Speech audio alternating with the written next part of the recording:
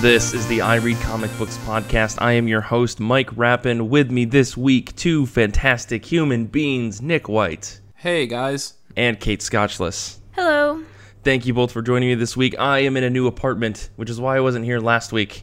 No, I was actually in Michigan. It's a whole bunch of things. I've been moving and my brain is all over the place.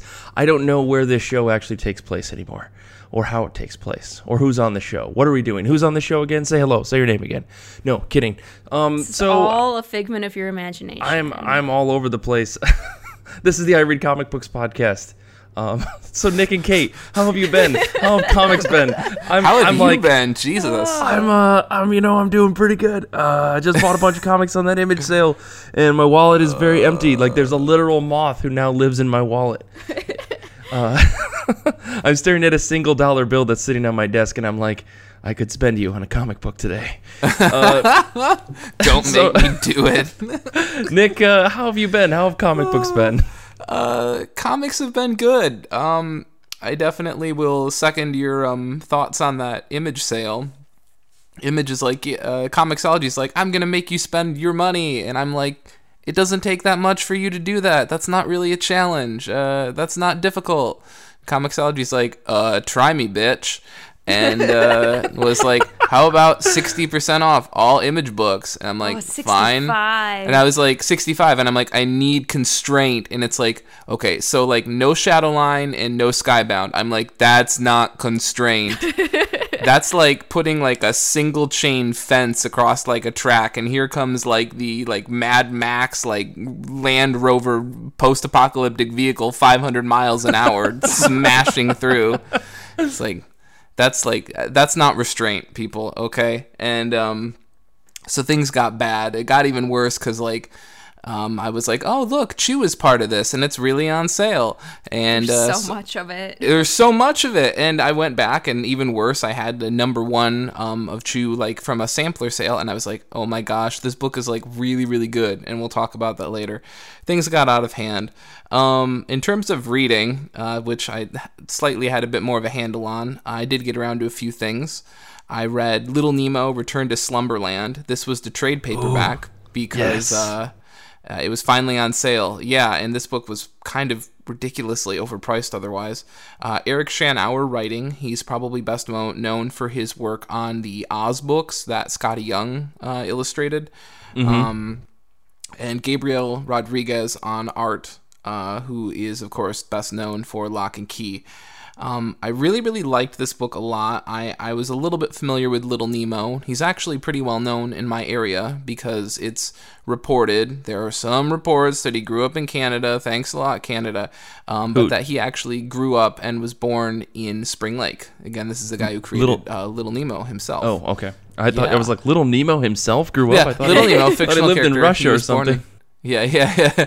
No, I'm sorry. This is the creator. And then, of course, Little Nemo started out as a turn of the 20th century comic strip that went on, I think, for probably close to 20 years. And it was really well known for putting out this regular, colorized, creative, well-drawn strip that appealed really to kids and adults alike and had some super creative panel work, perspective work. It was really, really fantastic. And Shanower and Rodriguez really pull off a thematically, narratively, visually great homage to that original strip.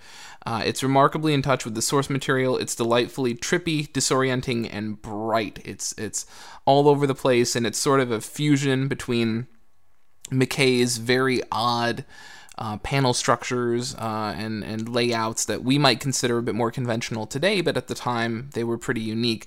And it's sort of a fusion of that with like some M.C. Escher crazy architecture, like some weird visual things where like you have like birds flying in the sky, but like the outlines around the birds form like another outline next to them of like fishes. So it's like it's a lot of that weird sort of Image, confusing magic eye M.C. Escher, toying with your brain shit.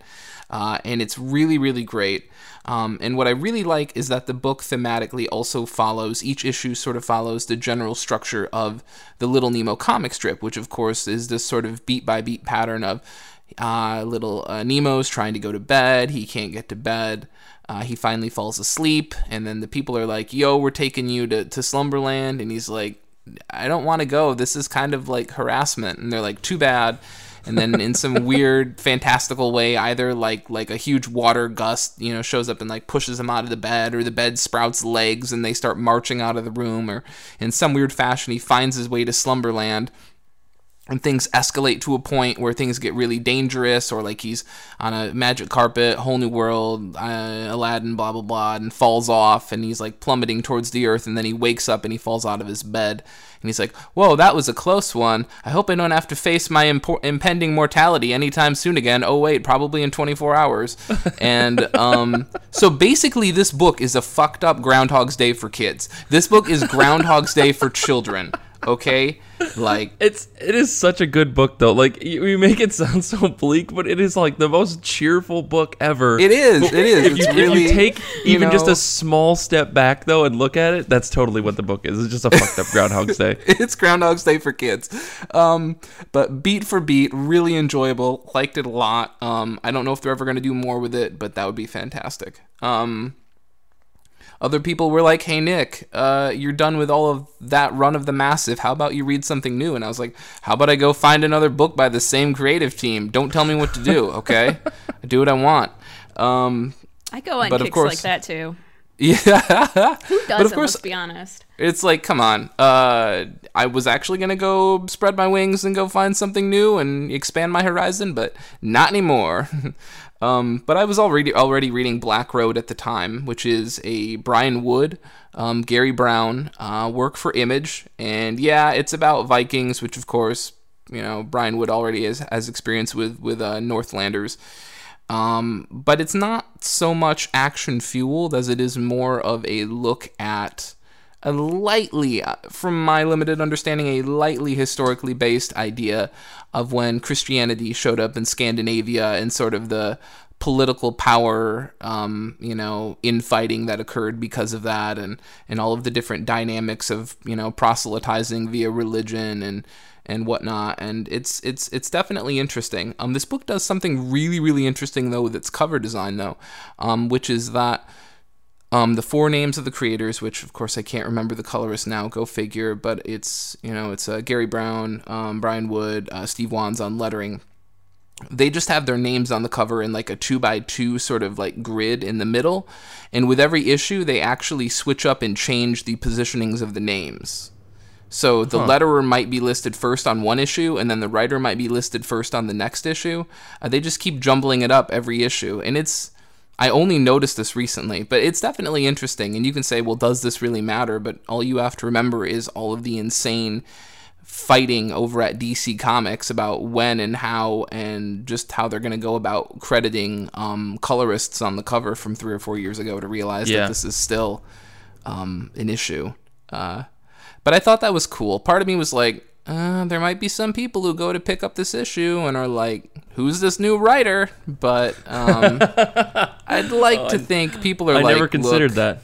Yeah, but I'd like to think people are like, look, the cover looks like the last cover. The book's titled like the same book. It's from the same publisher. Context clues. So yeah, I thought that was kind of creative and a nice gesture on their part to sort of be like, everybody matters, I guess. Totally. It's superficial, Nick. It's pacifying the masses. I don't care. I read Future Quest 10. I'm still coming to terms with the fact that Doc Shaner isn't fully drawing every issue. I'm sort of at peace with that now, and I think it's because with this issue, Ron Randall did the art, and I still prefer, like, in order, probably Doc Shaner, and then Steve Rude, and then Ron Randall. But I think what made this issue a little bit more palatable was that it was Ron Randall from end to end. Like, it wasn't like some of the past issues where it's like, Doc Shaner's going to draw the first 3 pages. Why?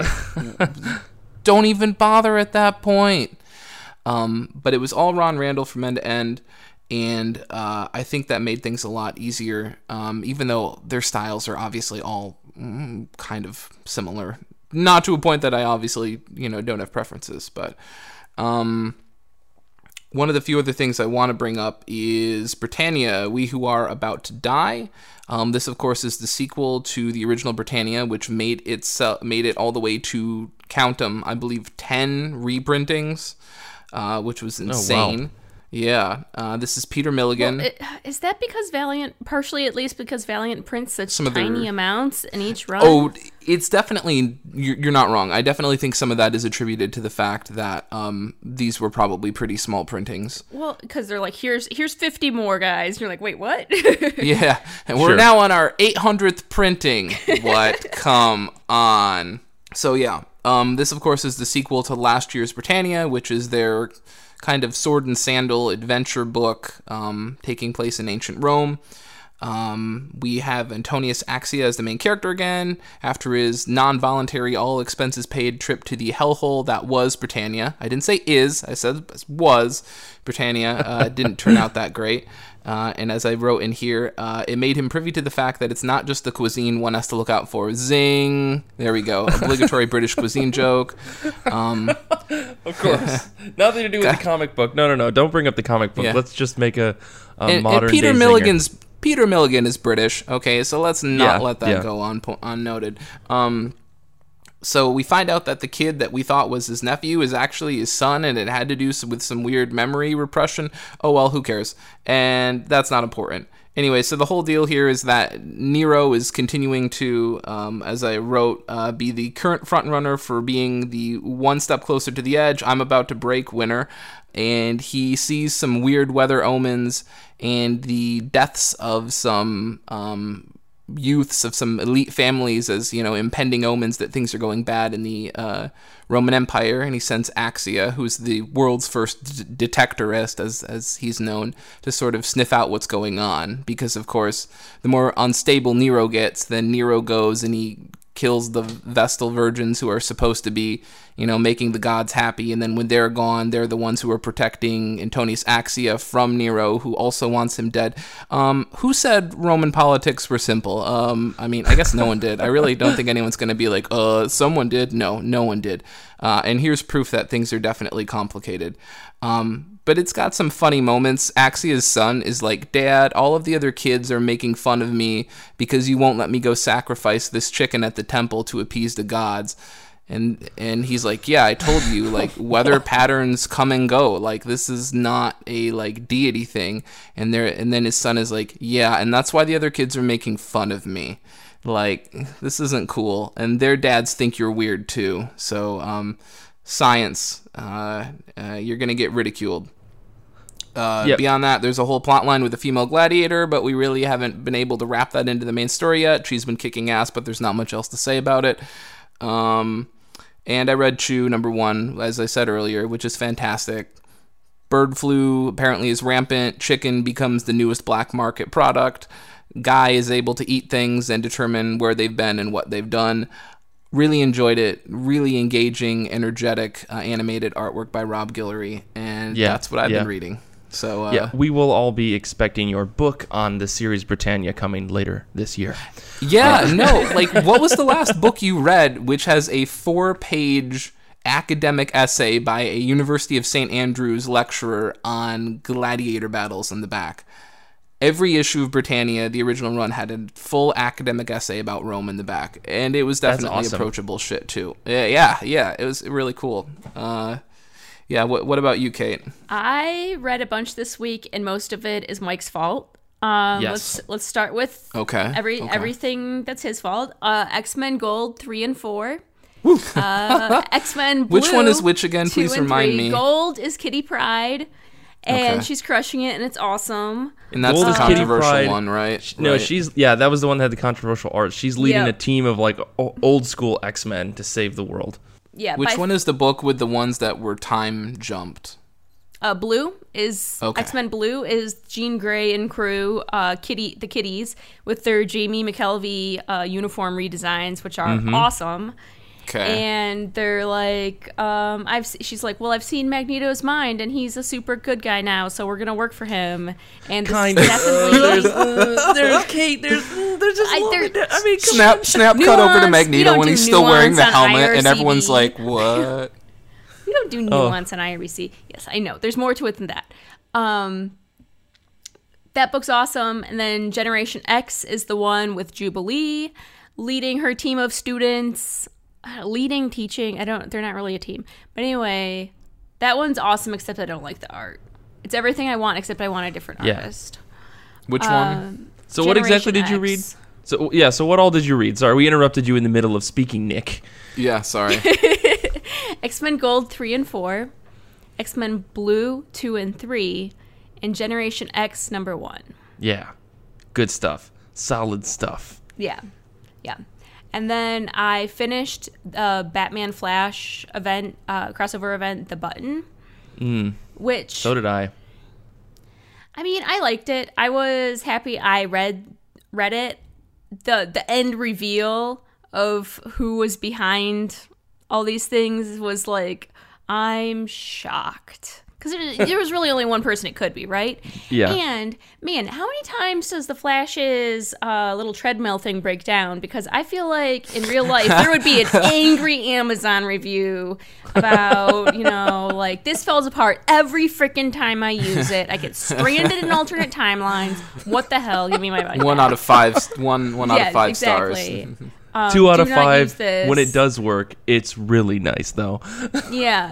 And then there's like that seller response that's all like overly polite, like, "Well, sir, if you'd read the fine text before you purchased it, you would have seen it's insured up to 50 miles an hour, and you're clocking like 5,000. So,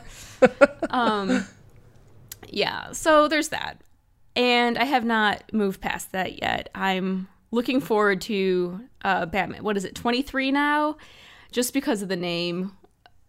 With the shoot, what was the delightful pun they did with the swamp? The Swamp Thing one. Oh yeah. It was like the Brave and the Mold. Yeah, I loved it. Yeah, I actually read that as well. I need to read that. Everyone is saying it's Eisner worthy already. Yeah, totally. Okay, it's very, very good. Swampy is the best. So then my last one was Batwoman number 3. This is the book by Marguerite Bennett and James Tynion, and with Steve Epting art. And I got the J.G. Jones variant cover, which is gorgeous. Ooh. So this is The Many Arms of Death, Part 3. For those of you not reading this so far, first of all, go pick up 1 through 3 and the Rebirth issue. It's wonderful. Also, spoilers, maybe. What? Why? I don't know how deep into the spoilers you're going to get, that's all. Oh, no, I'll keep it spoiler free. So this current run so far is like Bats has assigned Kate Kane to go hunt down the seller of that monster serum. Remember that Night of the Monster Men thing way back when? So she takes her trusty butler sidekick, Julia Pennyworth, who's Alfred's daughter. Yep. To go do this, and they have like the exact same dynamic as Batman and Alfred, except slightly different. Doesn't that help? There you go.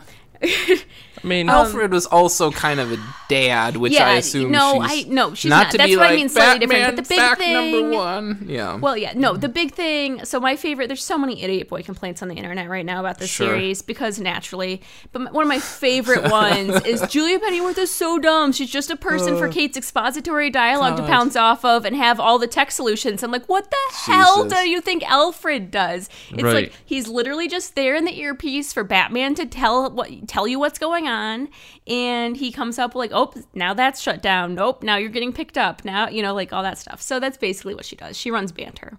Right. And then, so that led them to Coriana, which is like this criminal island haven where Batwoman, it turns out, spent her lost years, quote unquote, between getting kicked out of the military under Don't Ask, Don't Tell and becoming Batwoman. And we get this whole backstory about how this woman there rescued her, and she was like the crime lord there, and she rescued her, and Batwoman did some possibly questionable things. We don't know yet, but it keeps getting brought up. So, but who, like when evil people are saying you did evil stuff, is it true? I don't know. But one of them, the knife, keeps trying to kill her because reasons of stuff that Kate did back in the day, but we don't know what she did yet. So who knows? Yet.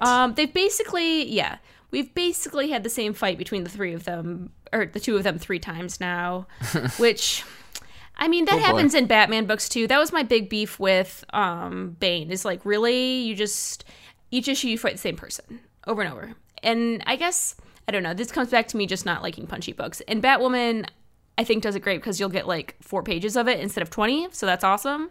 Mm-hmm. But at this point, when you still don't really know why the baddie's going after them after the third fight, maybe you should clue us in a little more at that point. I don't know. I don't want to be knocking on this book because I really like it so far. I think they're just being realistic about expository dialogue instead of the, we are in the middle of a fight, but I am about to deliver a 4-paragraph treatise on which now pause. You and I are enemies. Read this, Nick. Before you tell us what you think they're doing, have you read it? That sounds unreasonable. No. Okay. Yeah, no. There is a shit ton of expository stuff in this book. They're like, let us pause for 10 pages while we do nonstop background and flashbacks. Yeah. And they're gorgeous because they do them all in like black, white, gray tone and with red highlights. And it's awesome and it's wonderful. Yeah. So it's not like they're not giving us tons of background already on other stuff. We just don't really know. But also, that's the whole point of the mystery, right? You're trying to figure out what's going on. But anywho, that's where I'm at. So then she's in the island's getting bought up by this evil development for evil development purposes. Evil layered gentrification. It's happening everywhere. Evil corp for evil purposes, right? And so in issue 3, she meets the business heads, Elder and Younger, who are creepy twins. And there's this really excellent little clip where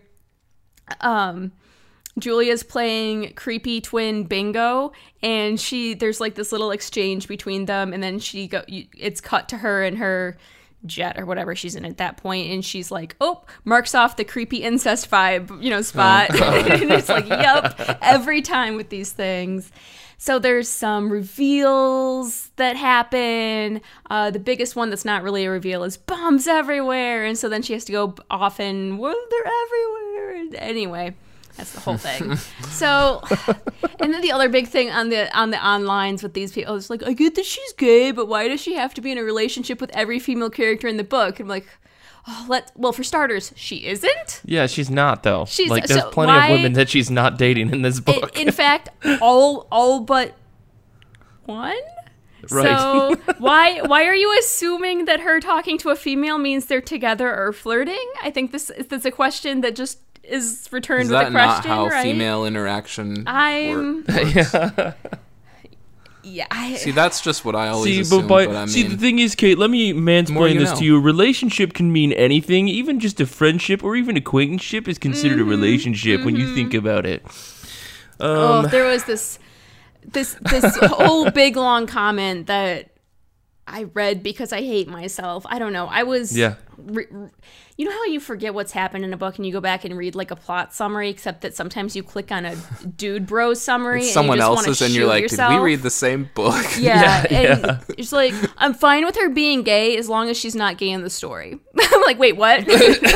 Like, as long as there's that was like gay. Like, just she can be a gay character. Exactly. We just don't want to see it, man. Like, this book should be don't ask, don't tell. You know what I mean? Yeah. Exactly. I prefer my characters to be like Schrodinger's gay, right? They may or may not be. We'll never put know. Everything back in the closet. Yeah. Exactly. Yeah, Jesus. Oh, my goodness. Yeah. I'm like, clearly you are not this book's demographic and you should just go away.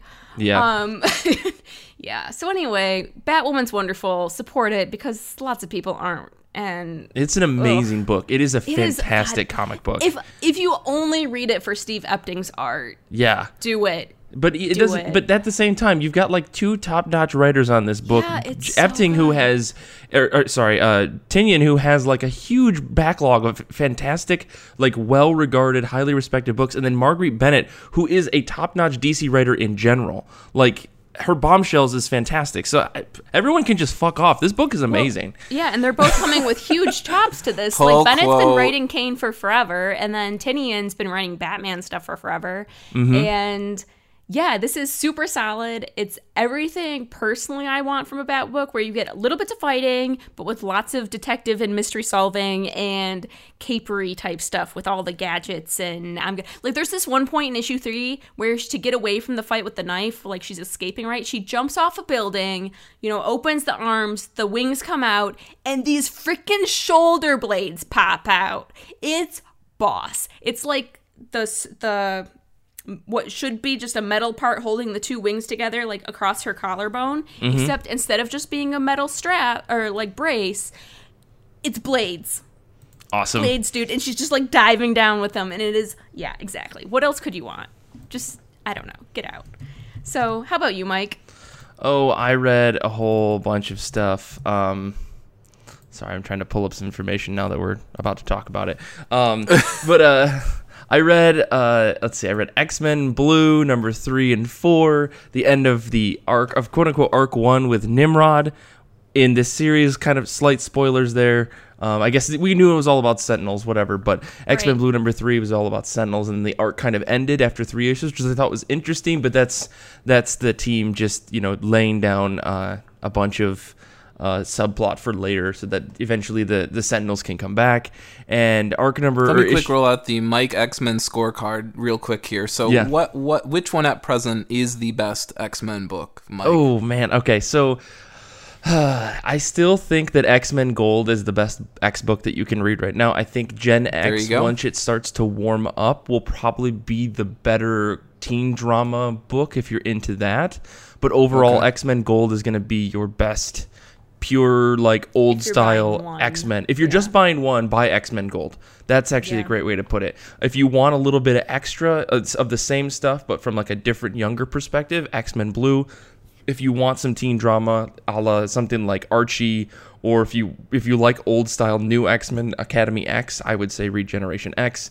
And if you're looking for old style X-Force that Craig Kyle and Chris Yost did for a little while with Wolverine and his kill team, I would say pick up Weapon X, because that's what that book's going to turn into. And as more X-Men books come out, I'll tell you more. But, I mean, Jean Grey is kind of your standalone. If you liked X-Men Blue and you want more of Jean Grey, get the Jean Grey book. And this week we have Cable coming out, but I'm going to talk about that in a little bit. I'm only reading 4 of them, and Gold I would definitely say is my favorite. Yeah. Only. If you're looking for one where you get to play Where's Waldo and look for hidden propaganda put in by the artist, X-Men Gold. That only happened in the first issue. That only happened in the first issue. Who's the new artist again? But they're on by 4. Their books are already going. I can't remember who the artist is. I've read those a few weeks ago. So I read X-Men Blue 3 and 4. This new arc with number 4 with Wolverine's son? From another universe. This is just plain X-Men. It's just plain old good old fashioned X-Men, because everything's got to be ridiculous and out there. So dig an X-Men Blue.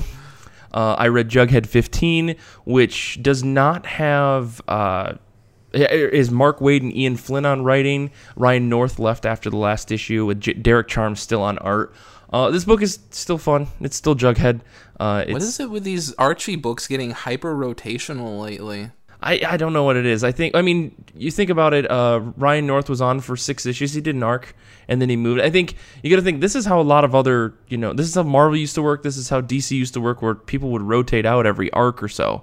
And so I think Archie is just holding on to that, with Mark Waid kind of being the staple, because he's still on Archie. And so they're creating this cohesive new wave of Archie universe, which I definitely enjoy.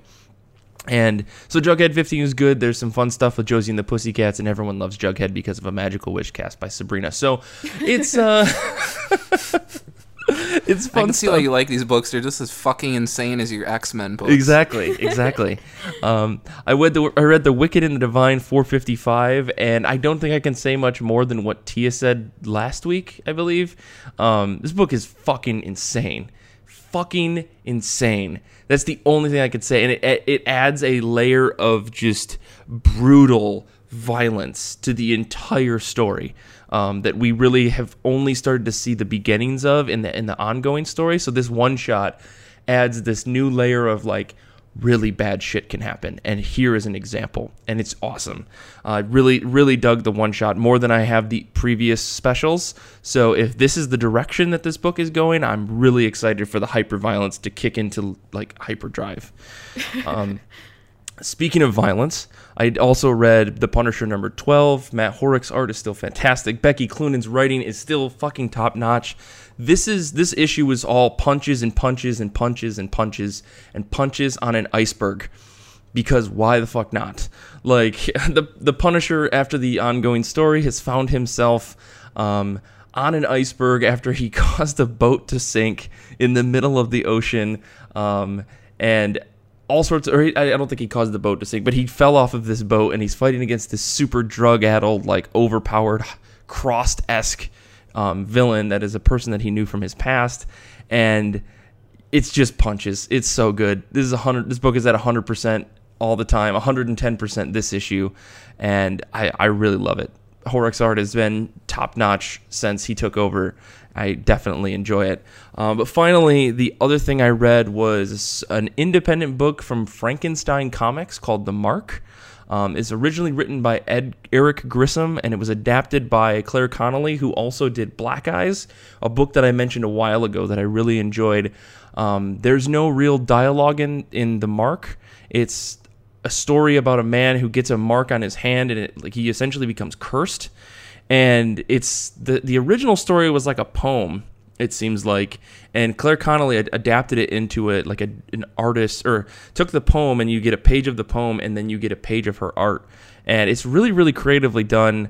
I really enjoy her art, so I picked this up immediately, and yeah, it's just a fun little one-off. If you need something fresh and new and super independent, I highly recommend The Mark, and I highly recommend anything that Claire Connolly's done. Her art is superb.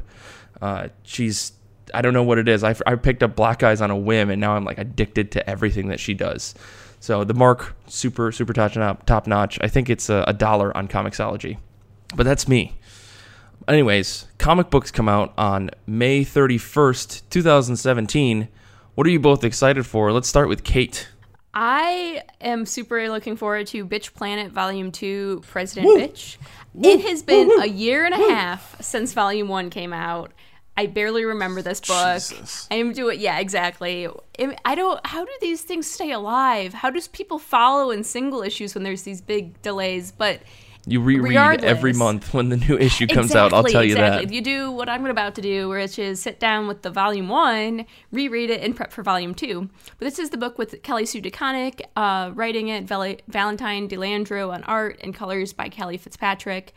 Volume 2 is 6 through 10 in the land of backstories, where we go back and look at what happened on Earth to create this new world order that's come to pass in the comic. So, I don't know. I have heard pros and cons from people reading singles, so I'm looking forward to it. I hope it's good. If it's like a bummer and then it's another year and a half before Volume 3, this will probably be my last volume. So I'm hoping it's good. It's good. Okay. Thank you, Mike. I feel just say that. Reassured. Nick, what about you? Well, as Kate was saying that, I was just thinking that someone who has a literary review column should probably call it Prose, Prose, and Cons. That's what's going through my head right now. Get out of here with that. Yeah, if it hasn't been done yet, look, I don't want to write that column personally. So if you want to buy the rights from me, it's out there. I can tell you a really terrible thing that exists, Nick. So PR people, like on Twitter, frequently use the hashtag when they're talking to each other and talking about PR stuff. They'll hashtag PROS, but capitalized P and R, so that it's prose, but it's PR prose. Get it? Yeah. It makes me a little nauseous. Gross. Yeah. Get that out of here. Get out. Get that corn out of my face. So I had another book written, and then I went online, and then my pull list site was like, hey, remember a bunch of that stuff you had? Now it's like to be declared. And I think it's because this is one of those weird months with 5 Wednesdays where it just literally gets all fucky. Sure. So I'd go back and sort things out. But I'm excited for Violent Love Volume 1. So like Kate, it's another Image trade. Violent Love Volume 1, Stay Dangerous. It's written by the writer that I've written as being, quote, flagrantly unadulterated. I guess I just quoted myself in only 2 words. Underrated? Flagrantly underrated. Underrated. Yep. Okay, I just want to make sure. Writer unadulterated is what you said. Yeah. Barbary wrote 5 Ghosts for Image. He wrote The Revisionist for Aftershock. Howling Commandos of S.H.I.E.L.D. for Marvel. Really great writer. He teams up with Victor Santos of Mice Templar, who also worked with Barbary on Black Market. And it's really, on a basic level, from what I've read, a tale of 2 bank robbers named Daisy Jane and Rock Bradley. So they've got the names of American news anchors, essentially, / porn stars.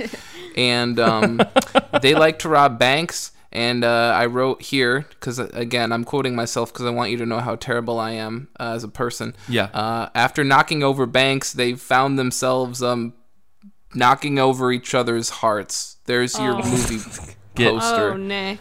Line. There's your quote. Let me try again. They were drawn to each other due to their shared interests in felonious activities. There we go. That's way better. I like that. I like that one. The likes of which must almost certainly end with them dying an unceremonious death. I don't know. I mean, here's the thing. It obviously looks like a Bonnie and Clyde setup, right? Which begs the question of, and partially why I'm reading it, how long can you draw this book out before you end up killing them? And yeah, so I'm curious to see what sort of suspension of disbelief can result in this book maybe going on for a certain, length of issues. So I hope they just get captured right away. They get captured right away, and the whole series is actually about them getting sepaately interrogated and trying to turn against each other. Yeah, issues 2 through 5 are just like a court process. Yeah, exactly. It's really a court procedural. I wanted like a bank heist book, and it turns into a procedural. And it's like, and then Ice-T shows up in issue 3, and he's like, all these people, they're knocking over banks these days. They call it bank robbing or something, the whole Ice-T meme, whatever. Yes. I want the sound effects, like, how you get like a snikt and a boom on the written out. I want there to be the Law and Order dun dun on there. Yeah. Oh, no. Written on the page. Okay, you're welcome. So copyright. I don't think they could do that. What about you, Mike? Oh, I am. As I said before, I'm excited for Cable #1 this week, and in my notes I just said, "Yeah, what of it?" Because I feel like everyone's just... It has been this many days since the last Cable book. I think honestly, the last few times I've been on the show, it's just been X-Men books as my picks. And I don't feel bad about that at all. This is written by James Robertson with art by Carlos Pacheco.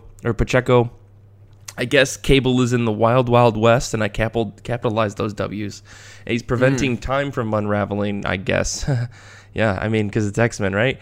And I have no idea what the fuck this book could potentially be, because this is not what I would immediately think of when you tell me, oh, there's a book about Cable. And I would never put him in the wild, wild west. Traveled into the future. Well, if we're going to go back to like why that happened. After Messiah Complex, now you've opened this chest. After Messiah Complex, his time travel thing, his body slide time traveler thing was broken. He can only travel forward, and that's why he had to raise hope in the super far future. But in this, I don't know, somehow he's back and he's in the wild, wild west, and I have no idea why. I know that he did get his like Chronal Displacer fixed a while ago, and during Cable and X-Force, I believe, which is a book written by Dennis Hopeless. I'd like to see the Amazon reviews on this Chronal Displacer. Yeah, 4 out of 5 stars. Because you get to see the future. So this is, I don't know what to make of this book. I'm going to try it like all the X-Men #1s. I'm going to try it. So we'll see what happens. I don't know how to feel about this book, because I do love Cable as a character, but I feel like this book is already set up for failure. So we'll see. Oh. This is a weird book. He's in the wild, wild west. It makes no sense. Right? Yeah, no. Cable, especially in the Wild West. Yeah. I mean, if you want to talk about just testosterone-fueled characters that are prone to shooting people in the streets and egregious acts of violence, it sounds like a place for him. That's true. Sure. I guess people in the Wild West did have extra powers. He might be a little bit too much at home there. I hope he now has an armed musket, though. There's just like 2 full pages of him reloading. I like it.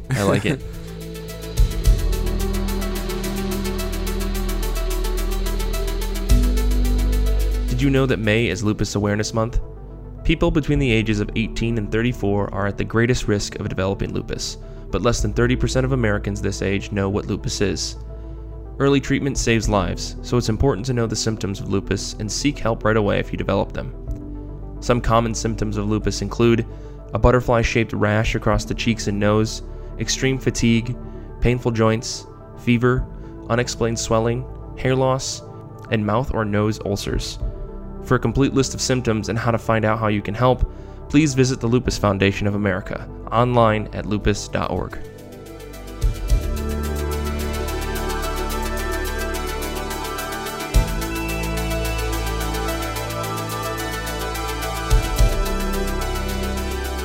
Our show this week is a Goodreads read, all about a specific comic book. And this month, our book of the month was Witches by Scott Snyder and Jock. And let me say, before we get started, full spoilers for Witches, something that we rarely tell you until about 10 minutes into the discussion. So this week I thought I would get ahead of the game.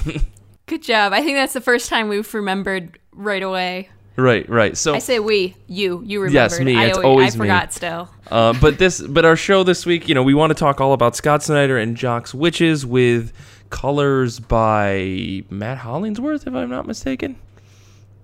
Now I feel like everyone's on pressure, but this book is very interesting. There's a lot to be said. I think this is one of those books that we always bring up on the show, and it's something that I constantly say, I haven't read it and I have no plans to read it. And of course, I didn't really have any plans to read this book until it was selected for the Goodreads group. So thank you, all of you at the Goodreads group, for making my nightmares come true. I was terribly scared of this comic book, actually. I mean, like in a genuine, I read the little preview thing where, that the guy, he like goes to his sister's house and then she passes out and she's pledged, or that her child is pledged or something, and like that bit of art that we saw, which is in the back of the collected digital edition that I read, was what I thought the book was going to be like, and it fucking terrified me. Things like that scare the ever-living shit out of me, so like I can't watch Paranormal Activity movies, even though I've seen them all. I can't watch like 28 Days Later. Like you get that sense of like something in the background that you're not supposed to look at, or like you're looking at a wide image and then something moves really suddenly, like that totally just scares me to death. So reading this book was awful. What did you guys think? On a high level. This book. I want to throw out there that the Goodreads crew right now, like our voting contingent, must really love horror books, because this was, I think, the 4th horror book we've read so far. Absolutely. So, Sabrina, Harrow County, Lock and Key, and Witches. Yeah, and Witches. This is insane. Yep. We need to lay off. We need something happy. What?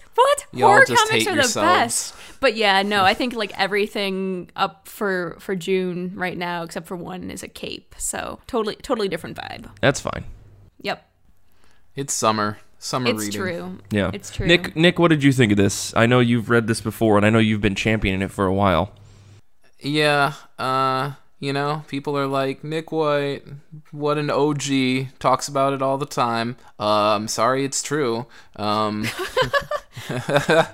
I think you've mentioned it only a handful of times. I know that you have this love of Scott Snyder and Jock, which is understandable given their Black Mirror book that they did, The Dark Knight, The Black Mirror. But Yep. Sorry, not to interrupt any further. No. Interrupting's my favorite. I do it enough to other people, so you probably at least have like 5 or more punches on your punch card of like, you need to interrupt Nick White before the end of the year or this card expires. So I mean, it's overdue, really. Podcast infighting aside, just kidding. No, everything's fine. Mommy and Daddy are okay. The fighting isn't from Mike. It's like the side eye subtweeting from Xander the day after. That's like you're just like cautiously hitting refresh Xander, to see.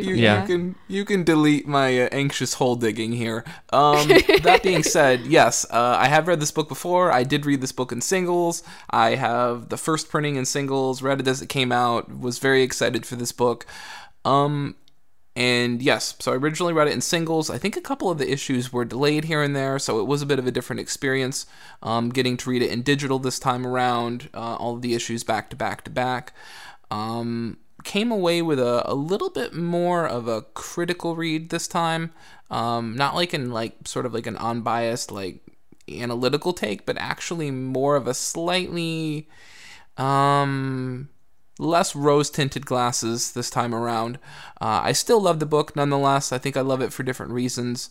But I think when you read the issues back to back to back, the plotting and pacing, of course, come under more of a scrutiny because you're able to sort of contextualize the issues a bit better.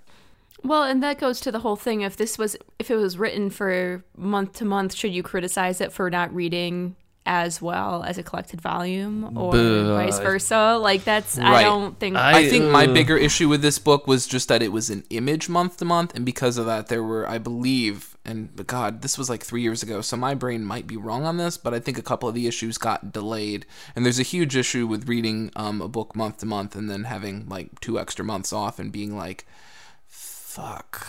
Right. I don't remember it getting delayed. I also, though, that was a point in my life where I was going to my shop like once a month. So if it got delayed a week or two, I wouldn't have noticed. But I also read it in singles, then read it as a trade. And it is one of those books that reads very differently in trade format. I feel like the suspense is much more dragged out, and I don't know, for me it was more felt. Part of that, though, it's hard to say, like, oh, well, is that just because you didn't know it was going to happen next year first time round, right? So, maybe. Of course. Yeah, there's that whole, like, you're not coming to remember things. New again. Yeah, exactly. So this is my first book that I ever had the singles in floppy and digital, and then went and bought the trade because I love this book. The big thing is, you're what they call a real fan. Well, no, my thing was nobody I knew. This was before I hung out with you guys. None of my comic friends had read it or would read it unless I like got it and like put it in front of them and was like, "Here, read this thing," because that's how we all got each other to read stuff, was like lending trades.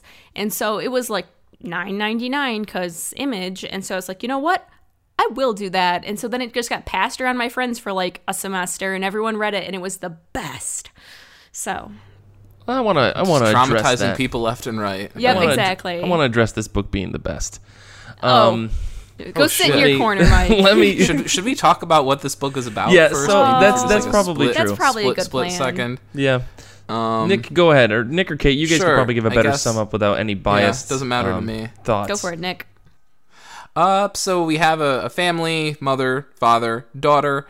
We know that they have recently moved from one location to another in search of some sort of a fresh start, for multiple reasons, the likes of which will be slowly revealed as the book goes on. The kid is having trouble at school. Yeah, etc. Well, I'm also trying to be a little brief to sort of cut through this a little bit before we get into it.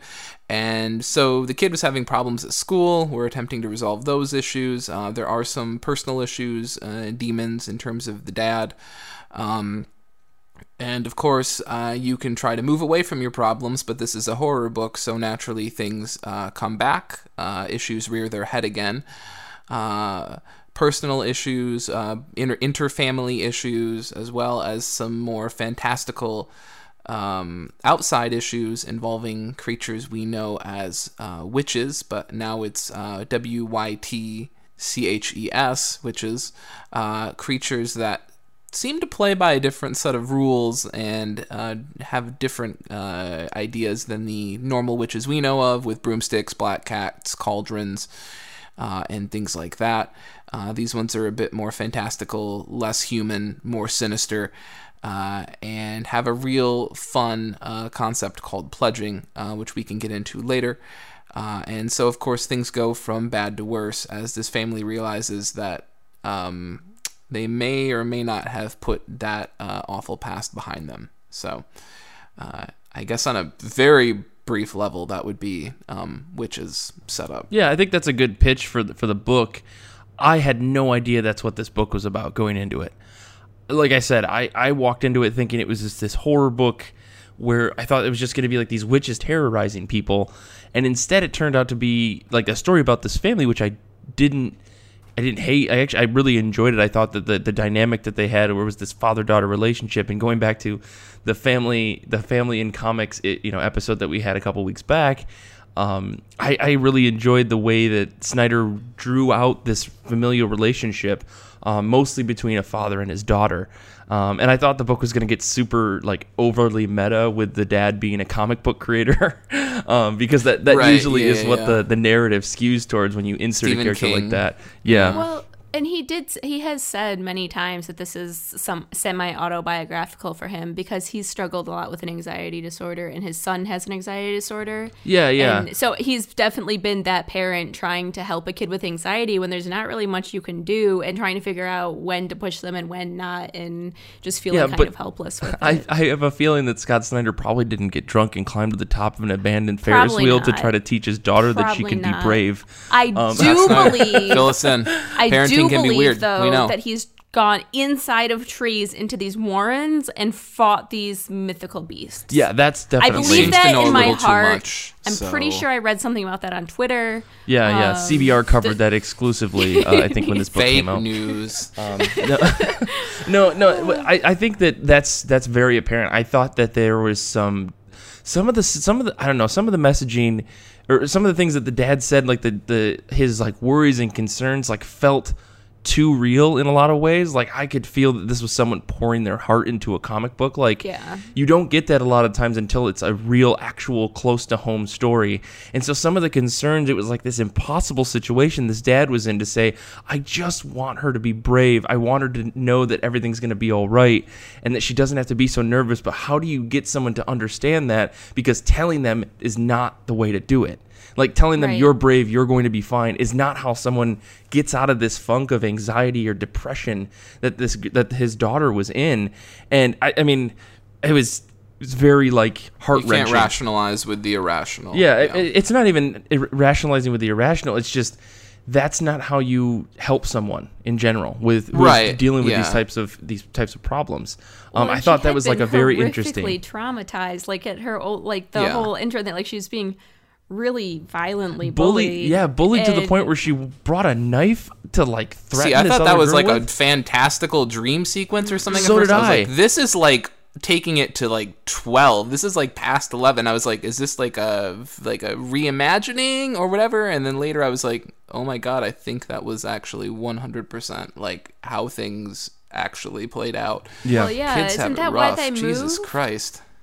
Like, wasn't that because then of course the girl disappeared, and that was the main reason they moved. Oh, Sailor murdered her or whatever. Yeah. And so they're like, we're getting out of here. But they never found a body, so right, exactly.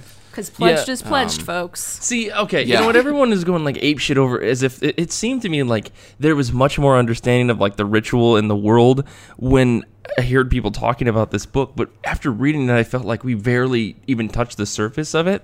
Like we only got glimpses and pieces. And yes, I understand that's like the point of the narrative, to make it super mysterious so that you don't understand everything. But like, to me, it totally made it horrifying, but going into the book, I thought you were going to get a full explanation of the world and everything that was in it. Oh. But instead, you had like the bald woman whose name is escaping me, like Clara, I think her name was. Mm-hmm. Something like that. Yeah. She knew a lot, but like understanding how that character spoke was really tough. I had to reread dialogue bubbles over and over to make sure I even understood what she was saying, and then to have the dad go like, wait, what are you trying to say to me? Like really like helped me get into the book and say like, okay, I'm not the only one that's confused here. And even in the end, as that character went and hung herself, like it was still like, what the fuck just happened? Why did he? What? There were so many unanswered questions, which of course lends to this confusion. He's about to die. Yeah, that's what I thought. I was. That's the real flip right there. Like, and I also thought that this book was only a 4-issue series. So by the time that moment happens in the book, I'm like, how's he gonna wrap this up in another issue?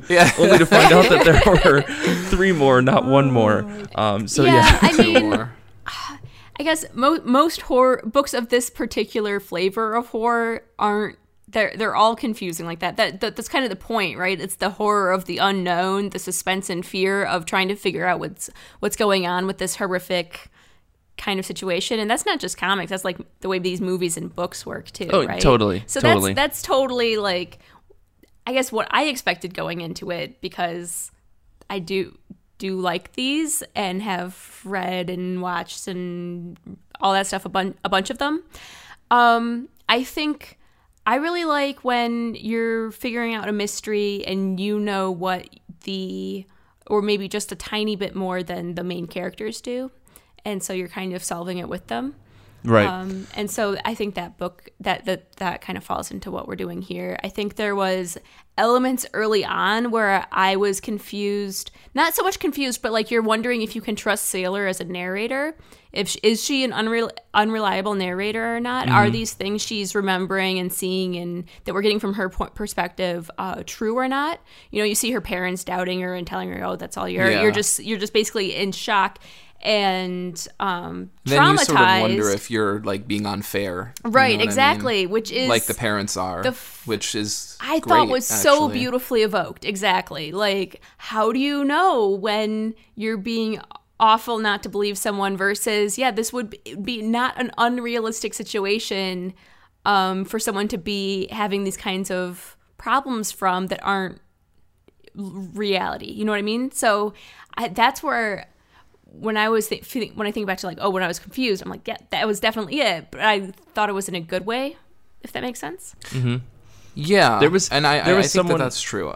So I was going to throw out a quote here because I think it fits. I think Ryan from the group said, Snyder's writing along with Jock's artwork creates a complex cinematic feel. The story jumps seamlessly back and forth through time with carefully placed dialogue boxes tying things together, which I think kind of goes along with what you were saying, Kate.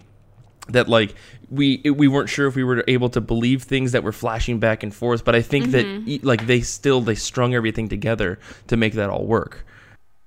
Yeah. I had some minor issues, and I think it was more so as the book escalated and the paint spatter got more intense. That sometimes you would have that like transition panel, you know, where it would switch from past to present, present to past. And of course, Snyder likes to do this, and it's fine because it works a lot of the time. He'll use caption blocks or bubbles that effectively work for both the present and the past storyline. Like it's a bubble that works for both. And sometimes the image that would be used to like jump from one scenario to the next was like so obscured with paint and everything, and like this is the image you're supposed to settle on before the transition, and I would be like, what the fuck am I looking at? And I don't even mean like I can figure out an outline or like I can clearly see that it's a tree, but I'm still kind of confused. No, it's like I have no idea what this is. It looks great. Put it in the Modern Art Hall at the MoMA and it will probably be great, but I mean, I'm just totally. You're not supposed to know what you're looking at, though. That's the maybe whole I'm not point. supposed to know, but I feel that's what you're supposed to feel about modern art, too, right? But I mean, like you're not supposed. That was the one thing that like rubbed me the wrong way about this book, and I think that Jock's art is incredibly polarizing for me in some ways. For instance, like his book that he did with Andy Diggle called Snapshot, I really enjoyed. There was a lot of chaos in that book, but I definitely knew it was happening all the time.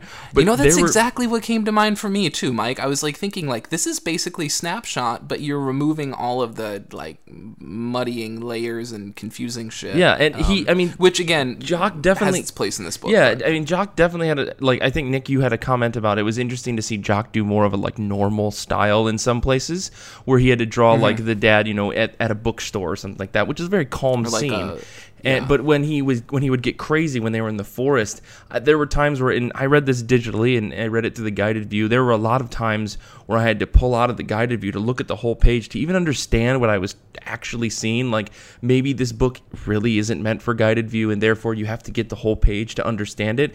But there were some scenes where even when I was reading in full page, I was like, what the fuck am I looking at? Like, is that a person? Is that a tree? And I know maybe that's that's part of the confusion, but I was very like lost at sometimes, just to add on to your point. And I think that there were parts in this book where Jock really nailed the feel, a lot of the violence, a lot of the angles that he used to like place people in positions of power in the panel and things like that were really well done. But in any of the times where they were under the tree or you saw a bunch of the witches at once, it was like, is that a face? Is that a body? Is that part of the tree? Is that the monster? Is it moving? Like, did it turn its head? Like, I had no idea like what these things actually were. even when we were supposed to be getting a clear shot of them. So maybe that's just me. Well, okay. So first of all, it's not just you guys. Book is definitely like 50-50 on the art on the Goodreads discussion group. And I feel like this happens every time there's a more distinct, non-traditional art style. Totally. Where you either really, really like it or really, really don't. Ross said that from the Goodreads group said, the artwork for me got a little hard to follow. I know this is a terrible thing to say, and it was all for effect and enhance the horror theme, but as someone who focuses more on the text and uses the artwork to enhance, it did very little to draw me in. And I think that's kind of what you're getting at, is that you wanted more context from the art. Well, especially in places where you're supposed to get a big reveal. Like, there were moments where, especially under the tree later, when, the dad was down there and there was a bunch of witches chasing them, I wanted to be able to clearly see them. I wanted to take in that horror that was scaring them so poorly, or scaring them so much. But the horror is that they're hidden in this and that, and that they're obscured, and that these... I think there's a saturation point for like tension and atmosphere, and they hit it, and then they like went too far. See, I think to me the hectic and disorienting art from Jock and Hollingsworth really heightened the sense of confusion and panic and dread in the supernatural scenes. And I thought the strategically placed splashes were especially effective at evoking that like brilliant and dazzling and like dizzying tension where you're trying to see and you're trying to get a grip, but you can't. And that's where it just so put me in the story for where Sailor and her dad are at with trying to grasp this whole situation, trying to get a footing on what's going on, what's happening, what these things are and what to do next. And you can't see what's happening, and you can't and that whole thing. And so either that effect worked for you as a reader and you were like, wow, this is insane how well this throws you into their shoes, or you're like you guys where you're like, well, I wanted this to be a more standard comic book where I could see in each pane what was happening. No. I think that's the thing. I think it's something that you mentioned, J.J. Abrams' lens flare, and I think it's exactly like that in the sense that there was a point of no return where it got to be too much and it got relied on too much to the point that it started hurting otherwise like perfectly good panels, like as a form of tension, as a form of atmosphere, as a form of obscuring things, as a form of adding some level of frustration and disorientation. I understand what it's doing. I appreciate it for its aesthetics, and I think it's effective. There's just like a fever pitch point where, especially with some of the more like domestic normal scenes, where it's like I get what you're doing with this and you get what you're doing with this, so let's not go too overboard.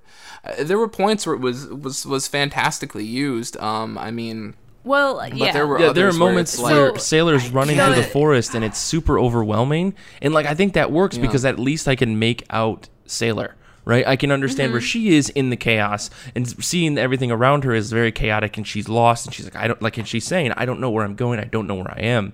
But like, there is to me, I think there's a moment where you need to reveal the bad guy. You need to be able to see that alien in the caverns. You need to, I'm thinking of like other horror movies where you finally see the enemy, and it's just terrifying. But the enemy in the book isn't the witches themselves. It's the horror of your neighbors that are like, the witches don't do anything without you being pledged. Sure. And so the real scary part and the whole point of the book is the scary thing of what people will do to each other. You know what I mean? Like, what people will do to get these benefits. And what would you do? Who would you pledge? Like, that's the horror. That's why there's not this big monster reveal, right? Because the point isn't the monster. The monster see, for me, is your it's neighbor. Actually, it's like a two-hit combo. I think it's really effectively doing both, which is the horror theme of human beings are garbage. They're the most terrifying thing out there. We're going to prove it to you. They're more scary. They're scarier than anything else possible. End of story. And I think this book does that. But I think this book also tries to go for the traditional horror thing of, guess what?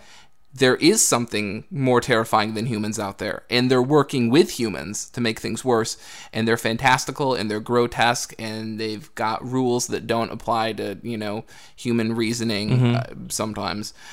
So I found it interesting because I think the book is having its cake, you know, whatever that saying and is eating about, it too. you know, having your cake and eating it too. I think it's trying to do both, and I think it does both pretty well, actually, in my mind. Yeah. Well, to me, I mean, that's why I liked that wasn't the big focus on this big, really distinct monster reveal.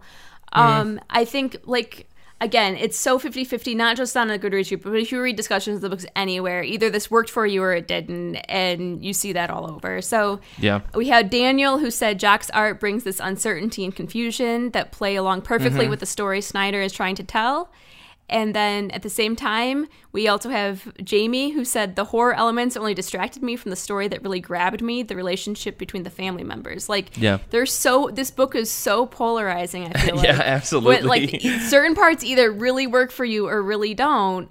And, like, I get what you guys are saying, that you don't, like, completely dislike it. But yeah, it really seems like one of those books. And I feel like that's true, not just... It's not even like, oh, this is specific to witches. This is how any book that's not a really standard comic seems to turn out. Is totally. Like, people are either really into it or really not. Before we move, I feel like we should move to writing. But before we go there, I wanted to read Alex's comment, which I think really sums it up. As he said, I love the angles that Jock takes in framing reaction shots from characters. It always makes them seem much more honest than just the straight-on shot. And the coloring lent a wonderful unease to the story that really aided in providing a foreboding feeling to the area and environment. And, like, regardless of how you feel about everything else, I think we all agreed that the framing and angles are just cool. The way Jock shows power dynamics that way and atmosphere that way, God, he's good. I mean, and if we didn't even really touch on the colors too much, but I think the coloring in this book was pretty spot on. I mean, didn't Hollingsworth do all the flares and stuff? I think he did, but responsible for all that. But the slashes, rather. There were moments where we're looking at Sailor in like very plain rooms, and she's got that red thing on her neck, like in the swimming scene where she's coming out of the pool and she's got like this eye is like looking out of her neck, like. Oh man, like the way that they did that to make it so just apparent in the panel, like that everything else was just very like washed out except for that. I thought that was really cool. Like the amount of like the red color they used for blood in this book was insane. I don't know what it was, but it always, like, no matter what scene it was in, it always really stuck out. Like you knew there was blood somewhere. I thought that was really cool. What did you guys think about the use of the Ben-Day dots? Did you like it or not? It was, in some scenes it was really distracting. In other scenes it really added to the mystery, like the suspenseful atmosphere. Like walking through the forest where you saw that wash over things worked in some panels, but then it didn't work in others. Like in the more chaotic scenes it didn't work, I don't think. In the domestic scenes, it was really jarring for me because obviously you've got the Ben-Day dots with a brighter color palette, and so it like really stood out. And then, of course, I think if you look at Jock's more traditional work, which I guess you could say is frequently Batman-ish, you know, it's Ben-Day dots, but it's with a black or a dark blue or a gray. I actually didn't mind it with the domestic stuff because it actually, for me, sort of gave it like a film grain kind of pulpy feel in a way. Oh, that may have been the point. Yeah. I hope, because that's what I got out of it. Between that and like the splashes, it sort of felt like you were watching like in some ways like an old 70s like horror movie where like the reel has like, you know, the frames are sort of like worn or they've got, you know, defective sort of I don't know, it felt very like physical. It felt very cinematic to me. I think the way you're describing it as a film is really spot on, and I thought having that kind of washes in both the more supernatural and the more domestic scenes kind of tied them together for me and carried the horror over from one into the next. And I mean, a lot of that is how Snyder writes it. Like you were saying, he does this in a lot of his books where he'll use like a quote that continues into the next scene that you've moved to, even if you're moving back and forth in time and stuff like that. And I don't know, these guys, we've talked a lot about the art, but man, the two of them combined are so good. And the end result, I feel like, is better than either one of their contributions. Or I say either one, that's terrible. All three of their contributions. Like, I feel like it's one of those comics where I liked what all three of them did, but then when you put it all together, it's better than any of their individual work. Right. And that's not often how I feel about books. Frequently, I'm like, well, the writing was really solid, but the art wasn't, or vice versa. And I know, again, like this was a really polarizing book for a lot of people. So a lot of people are like, yeah, I really dug Snyder's writing, but I wasn't into the art, or vice versa. Where people are like, the art was awesome, but man, Snyder, I don't know. That's surprising, because I don't understand how you couldn't like the way that Snyder wrote this book. All criticisms aside, I think that the like familiar relationship, like obvious, like I'm always sucked into that, like in a hardcore way. But like the way that this dad like just so desperately cared about his daughter, like, and he wanted to do everything for her in a painful way. Yeah. It was amazing. Like I haven't read a book like this in a long time that really like tugged at those heartstrings like that. Ben from the Goodreads group said one of the things that Snyder does really well is paint a loving relationships that are believable and that don't feel forced. And I think that is so spot on. And it's not just like, it's the relationships he builds up, and that's where it, like, it's not just his writing that does it, but the art with the facial expressions and the body language towards each other is huge in these scenes between Sailor and her dad, especially. But then, man, with dialogue, when you're talking just writing, I love that he writes teens that don't talk in weird teen slang constantly, like that don't feel super forced. Like, I love Runaways, but not every teen calls their parents rents. Like, we can rents, as in the rents are coming home. Nick still does that. When we talk, he's like, I'm going over to the rents. I'm going over to the parentals. Case in point, 30-years say it, but Nick's not, one of those hip young teenagers. He's hip. Hello, fellow youth. That's exactly. So but that's I guess, what I mean. Like, it's so like it doesn't feel forced at all. It's like you don't even notice it, which is exactly the point, right? Right. Yeah. So I guess we should probably try to wrap up here so we don't go on forever about this book. I guess, what did you both think of, ultimately of the end of this book? This is my first read. You've both read it a couple times at this point. So ultimately, like, what do you feel about the end about this, or of this book? Because I thought it was like Hot Fuzz, but way darker.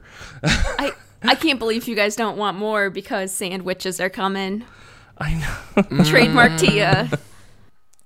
Reading it a second time and reading that ending a second time, God, I felt like the way that they used his sort of book release party or presser or whatever you want to call that, or I guess a public reading is what I don't know what it was exactly, but using that to sort of end cap the book, I felt gave it a really strong emotional wrap and a real good sense of closure that in a lot of ways it was sort of that really good feel where you're like, you know what, this was really, really, really a great way to end this book. I don't know, not so much like I don't know what you would do with Volume 2, because logistically there are definitely plenty of doors open for what you would do with Volume 2.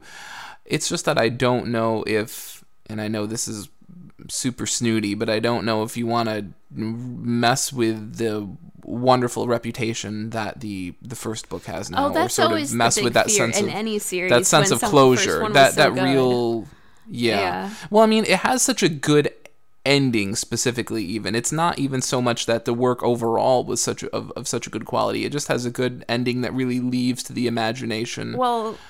Here's my hot take, fan theory. You got it here first, kids. So we've only gotten snippets on the internet, unless there's been some big breaking news that I missed.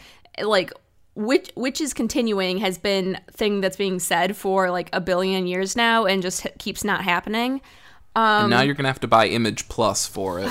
What? Let's not get into that. Let's not get into that today. Yep. So...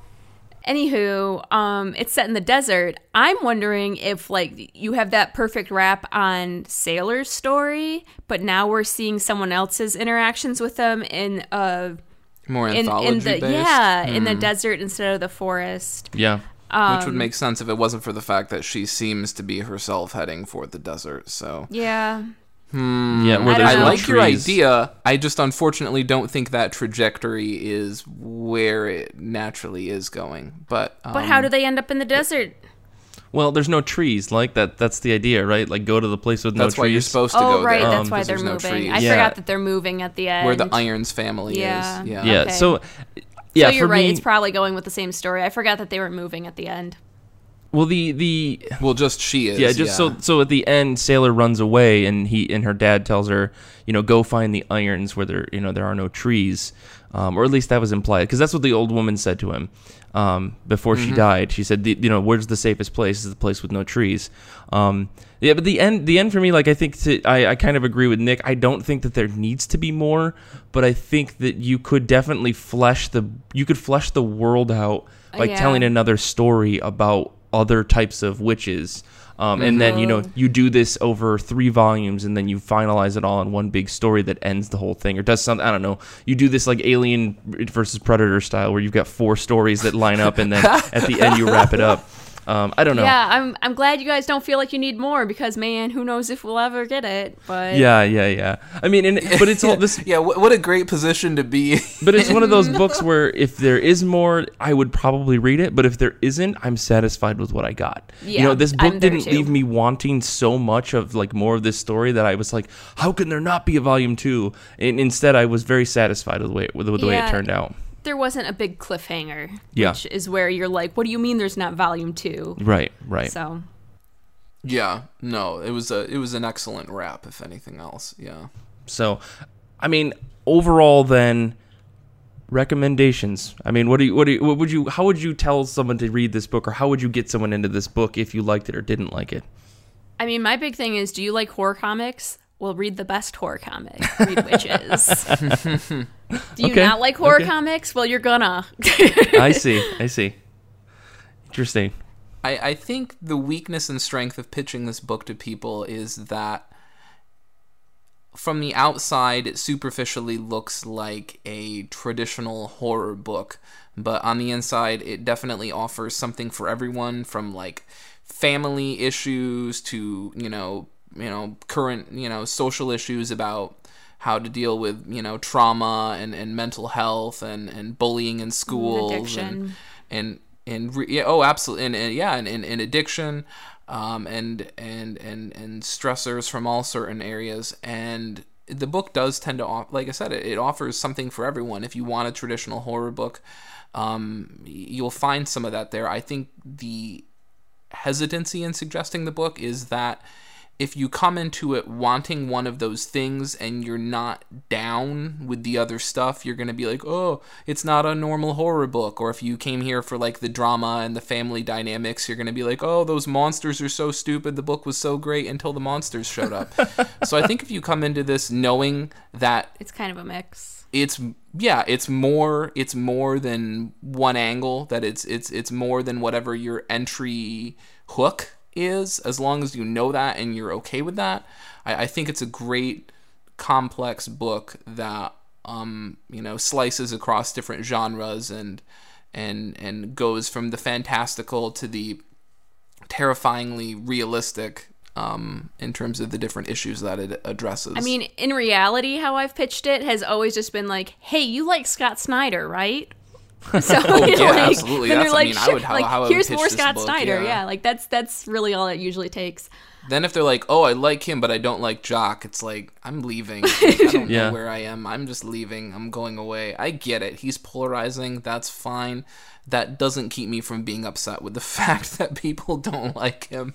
So if you guys want to hear more Witches discussion, head to the back catalog. Back issue bin, is that what we call our back issues? Yeah, sure. Or back episodes. And go back and listen to our mini-sode we did on this topic. Tia and I did a mini-sode way back when on it. Yeah.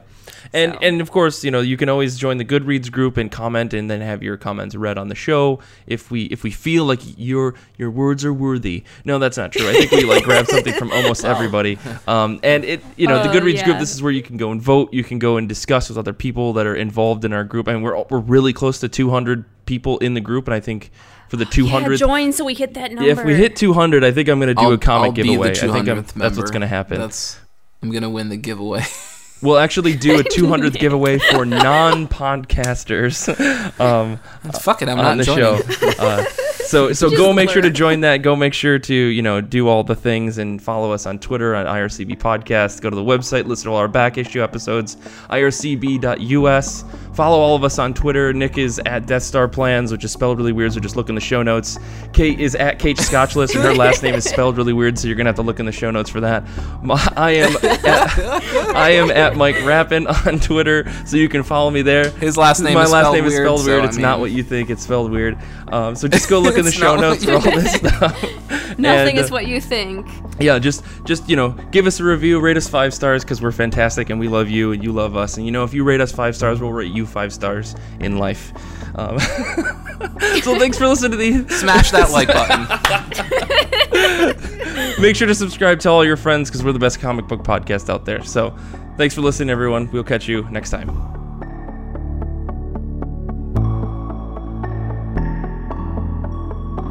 Thanks for listening to the I Read Comic Books podcast. This episode was produced by me, Mike Rappin, with editing by Sander Riggs.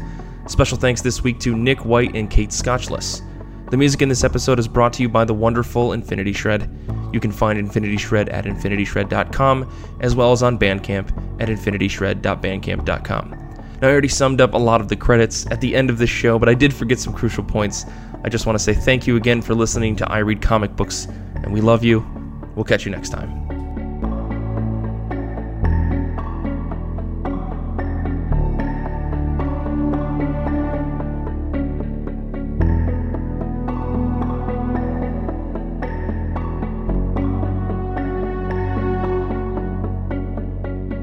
So what I was saying about Beauty and the Beast. So 6-pack of Victory's Sour Monkey Inn.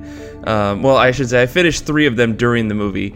And I was already 3 in because I was watching Lucha Underground. But that's a whole other thing. Kelly gets home and she's like, let's watch a movie. And so we watched Beauty and the Beast. And I knew it was going to be bad. Set the bar low. It was worse. And the reason why is because in the animated movie, Belle gets portrayed, from the beginning, maybe she wants to give the Beast a chance a little bit. She doesn't have a disgusted look on her face constantly when she and the Beast are both on screen. Uh-huh. And so when the shift changes in the movie, you're kind of like, oh, maybe she's just, she was kind-hearted and now, she loves this guy, whatever. It doesn't make any sense anyways, right? Fucking Stockholm Syndrome, the movie. Yep, the musical. Which psychologically has been, I believe, somewhat unproven as a principle, but carry on. Sure. Let's go with popular psychology, okay? Just go with me. Meanwhile, Emma Watson portrays Belle as this, she's, way smarter, way cooler, way, everything you would want Belle to be as a character. And so when she shows up to the Beast's place, she fucking hates him. She's got a look of absolute malice on her face, and it doesn't change. And then all of a sudden she eats some fucking tomato soup with talking candlesticks and teapots and floating fucking dustpans, and all of a sudden she loves the Beast, and it makes no sense. He does nothing to really convince her other than go, yeah, I got a library, I guess. And she fucking loves him for that. That's my only thought is that the reason why that scene changed her mind is because for once a man was not treating her like shit for wanting to learn, and that she was like, all right, I can love you forever because you respect my want to learn. But otherwise, the movie was terrible. I can't believe it. Sorry, Disney. You can't believe it, or you totally believe it? I mean, I can believe it. I guess I can't believe that Disney would take one of their well-loved, well-cherished, hugely famous animated movies and try to make a live-action version without doing anything right. That is their current that's all they do now. Let's just recycle everything. I understand that, but I'm still very mad about it. Okay, that's legit. I mean, I don't know if a library. I love books. We all know that I have an undying love of books. Yeah, because an of that, entire library trap of you them in a fucking would castle not make me love man. A beast man. I'm sorry. Beast woman? Maybe? No, there's that animal component that's really absolutely unsettling. Also, you could love no beast person. Captor. Right. He also was like, I'm going to kill your fucking dad for stealing one rose. You do not understand how important that rose is for no reason. He's principled. There's not a good reason. next time you're a few beers in, like at least 6, do yourself a favor and go online and Google pre-CGI Beauty and the Beast to see the actor who plays the Beast in all of the shots. It's hilarious. You'll thank me later. Yeah, it does. So that was my Friday night. That's what I did. And yeah. This is after I spent too much money on that image sale. It's a bad one. That's a bad one. And I think that's probably the best part about this show is that a lot of times we can talk about these terrible things and then the end result is, well, by the time you hear this podcast, that sale won't even be active. So, like, we're saving you. Like, we can talk about this, but you don't have to worry. It's a non-issue for you, really. I took the damage for you. Like, it's fine. I placed my body in front of this train for you. The big thing is that it's just so huge. Yeah. Oh, yeah. So, like, you want any image book ever, except, like, the most recent few months. Yeah, it's really interesting that I think the last big image sale, which I think was like that WonderCon one, if you remember that? Like, yeah, it's very similar. Yeah, except like that one was okay with imprints, but for some weird reason this one is not. So yeah, it's image specific. There's no Peter Panzer, there's no Shadowline books or Top Cow. It's like it's like a veteran remembering an old war. I remember the WonderCon sale of February. Those were bleak months. We thought we'd never make it through. And then I clicked yes, and then I drank more, and then I tried to forget how many zeros were on the end of that receipt. This feels like a story you're telling to your tax accountant at the end of the year, Nick. This is my new Ken Burns documentary, a 9-part series on Nick White and Comixology. But I was 3 beers in, and it was too late to stop. Comixology, the Nick White story. Nick White didn't know it at the time, but he was inadvertently supplying 3% of Comixology's income. Annual revenue. Was not about to provide him with this information, lest he actually go see someone and actually seek help. Cut to montage of sepia tone photos. Cut to actor recreation of Nick White at the therapist. With Nick White playing both parts. Nick White at the ATM machine getting declined. Don't laugh, Hands that could happen later on today. Freeze. Yeah.